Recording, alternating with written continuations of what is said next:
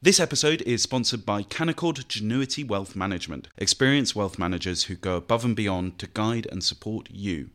Can do is more than just an attitude. It's navigating today for a brighter tomorrow. Visit candowealth.com. Hello and welcome to the first Coffee House Shots of 2024. I'm Natasha Feroz and I'm joined by James Heal and Fraser Nelson.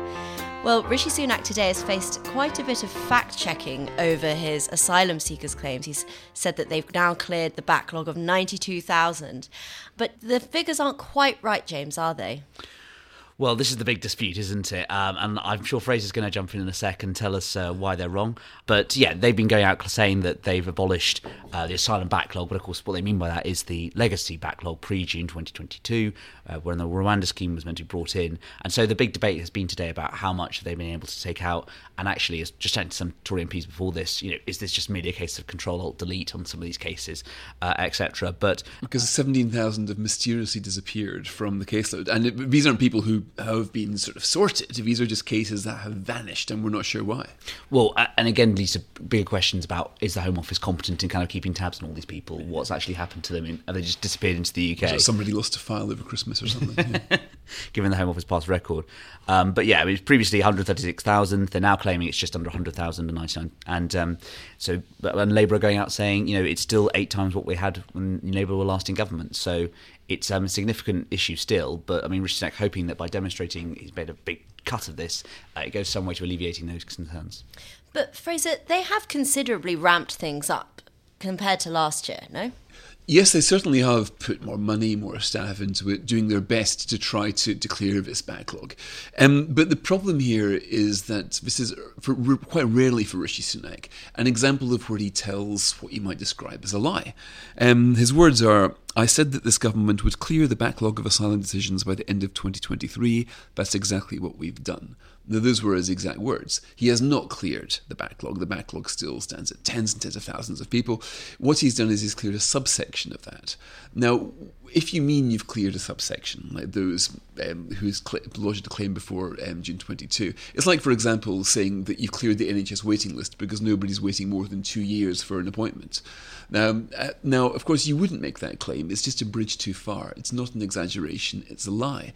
But you can tell that we're getting closer to a general election when the Prime Minister himself stretches the truth so much that the elastic snaps. So I think this is significant, not so much because of the policy. I mean, it's good that they've cleared a little bit of the backlog, although the numbers themselves are just staggeringly high, because the cases are lost in a legal quagmire. They can appeal and appeal again. One of the themes you see of his government is that it is caught in a legalistic trap of its own making. After 13 years in power, they have failed to come up with a legalistic framework needed to deal with asylum seekers quickly and carefully. It used to be the case that 85% were dealt with within 6 months. Now it's the other way around. 85% have been waiting more than 6 months. This is misery for the asylum seekers concerned, hugely expensive for the taxpayers who are forking out £90 a night. So this big decision, it has been a big problem, but you can't really airbrush it away by manipulating the English language in this way. You can't, if you've cleared a subsection of the asylum seekers, you cannot claim you've cleared the entire backlog. He's done this, and the question is, has he been caught out? Will this be seen as a failure? I hope so, because he is not that sort of politician. Now, here I might come across as a bit naive, but I am, so be it. It's New Year. I'll be candid here. I think Rishi Sunak is fundamentally an honest person. I think his brand isn't telling hard truths. And he isn't the sort of person when he says something you're pretty sure is not true. When Gordon Brown fell into that trap later on in his premiership, he would make all sorts of distortions, and by the end of it, you ended up not believing a word that he said. Now with Sunak, he's got a different appeal. If he's going to stand any chance of winning this election, it's got to be because of who he is, and he is relatively straight down the line. He's more of an accountant. He's not. Critics say that he's all perspiration and not inspiration, but he's a kind of WYSIWYG politician. What you see is what you get. Now, if I were him, I would try to keep that reputation for straight talking, for telling things how they are, even if he's not going to. He always says, I'm not like Liz Truss, I'm not going to promise you things I can't deliver. Here I stand, I can do no other. That's been his brand of politics. If you were to jettison that now, in terms of things that simply aren't happening, and saying things that simply aren't true, he would lose a very important part of his identity. So I'm hoping his social media team will take what happened today as a classic example of what not to do in the future. And James, just at the weekend, the pollster John Curtis said that the reform votes have been taken away from the Conservatives. Do you think this story is a gift for them? Well, I think the running theme throughout both of these is the 2019 Tory voters. And I think that around looking at the polls, I think about of the voters who are leaving, the Conservatives who voted Tory last time, half of them are going to Labour, half of them are going to Reform. So it's a kind of pincer movement for the party. And I think that Rishi Sunak really struggles with those MPs in his party who see themselves as the kind of keeper of that 2019 get Brexit done flame. Typically, MPs who were voting in, some of them were red wall areas, but others weren't, but they see themselves as a sort of new brand of conservatism, quite a distinct, I would say, from, for instance, the 2015 intake, where Rishi Sunak was elected, where it was much more sort of Cameroon and kind of fiscal conservatism was really the orthodoxy of the day. And so I think that, Rishi Sunak, in terms of the polls, is going to face a real uphill battle. I'll be very interested to see how Reform do there, because they've talked a lot. They've had big stories, Aaron Banks donations, etc. Are they going to deliver it? And I think the difference between UKIP, for instance, was that there was a genuine Eurosceptic grassroots movement which was able to get the votes out. And now it's about, I think, Reform getting some of that media headline cutting through to try and actually make people aware, because even Reform insiders will say they don't know, how many people are actually aware of their brand. It's not as strong as, for instance, the Brexit Party or the UKIP were after decades.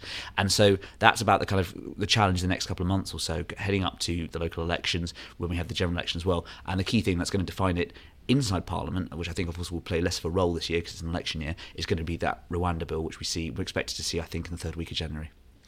And Fraser, the Reform Party are polling just as high as the Lib Dems, so do you think they're expected to take as many seats? Well, it's interesting. They're now, within, as you say, very close to the Lib Dems. I think I saw that there are 9% by one poll versus Lib Dems and 11%. But here's the thing. If you go onto the Electoral Calculus website, I think it's very useful because it translates for you how this is going to work out in the Westminster system. Now, if you assume that the Lib Dems get 11% and Reform get 9%, then the Lib Dems will walk away from this with 32 seats. That's quite a lot for their 11% of the vote. But with 9%, what do Reform get? Nothing. Zero. Not a single one. That simply is because their support is not concentrated in the way that Lib Dems support is concentrated. So you can have, under the Westminster system, we can see Reform doing very, very well. I mean, James was one of the first people to write a serious article on Richard Tice's prospects.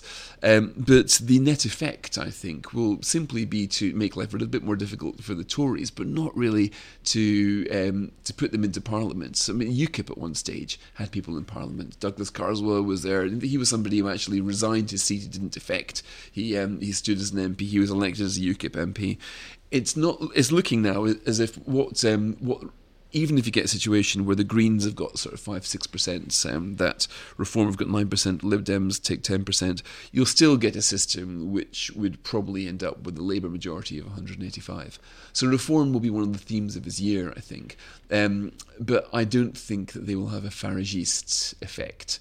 The UKIP, the funny thing about them is, of course, you can say that Farage was the most consequential politician of the last 15 years. Would we have left the EU if it wasn't for Farage? Almost certainly not. But his Westminster story was one of failure, basically, and I don't think Richard Tice is going to change that narrative. Yeah, although, I mean, trying someone from Reform who said, no one would have thought Richard Tice-led party would be 10 points in the polls, and this is all the lobby's favourite question right now. The number one question is, when is the election going to be? The second favourite question is, will Nigel return? Will Farage come back? Now, as it looks like, he hasn't committed to doing that yet, and tomorrow's press conference is expected to focus on how Reform are going to be appealing to Labour voters. But the key question is, as Fraser says in first part of the post, concentration is representation. What are the party going to be able to concentrate on?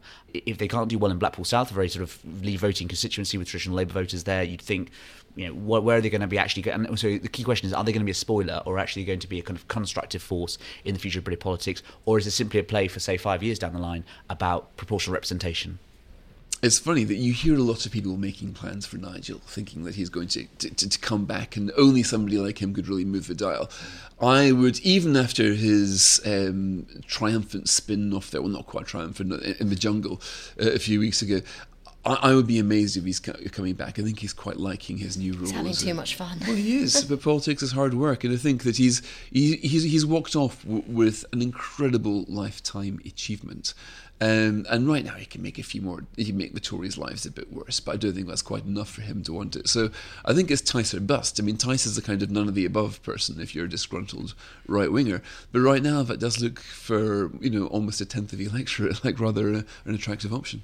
He did say on Spectator TV that he was burnt by the previous general election, and you can imagine being someone as successful as him, once you've been burnt, he's going to want to come back and reset that reputation. And also he had a real purpose there. It was to get Britain out of the European Union. What's his purpose now? He doesn't feel as passionately about a lower tax burden or whatever else that reform might stand for. What does it stand for, James? Well, it's a great question. I would say in the last 4 years they've focused on a variety of things, including net zero agenda, obviously a bit of migration as well. They want lower taxes, but they also want keep high levels of public spending, so they're not exactly libertarian.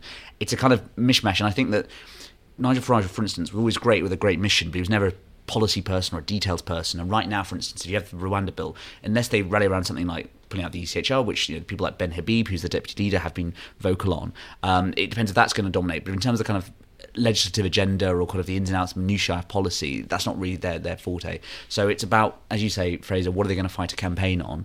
And if it could just be as simple as stop the boats, etc. In which case you'd expect them to take some of the Tory votes, or they're perhaps not enough anyway to come and try and retain their deposits in large swathes of the country. Thank you, Fraser. Thank you, James, and thanks for listening.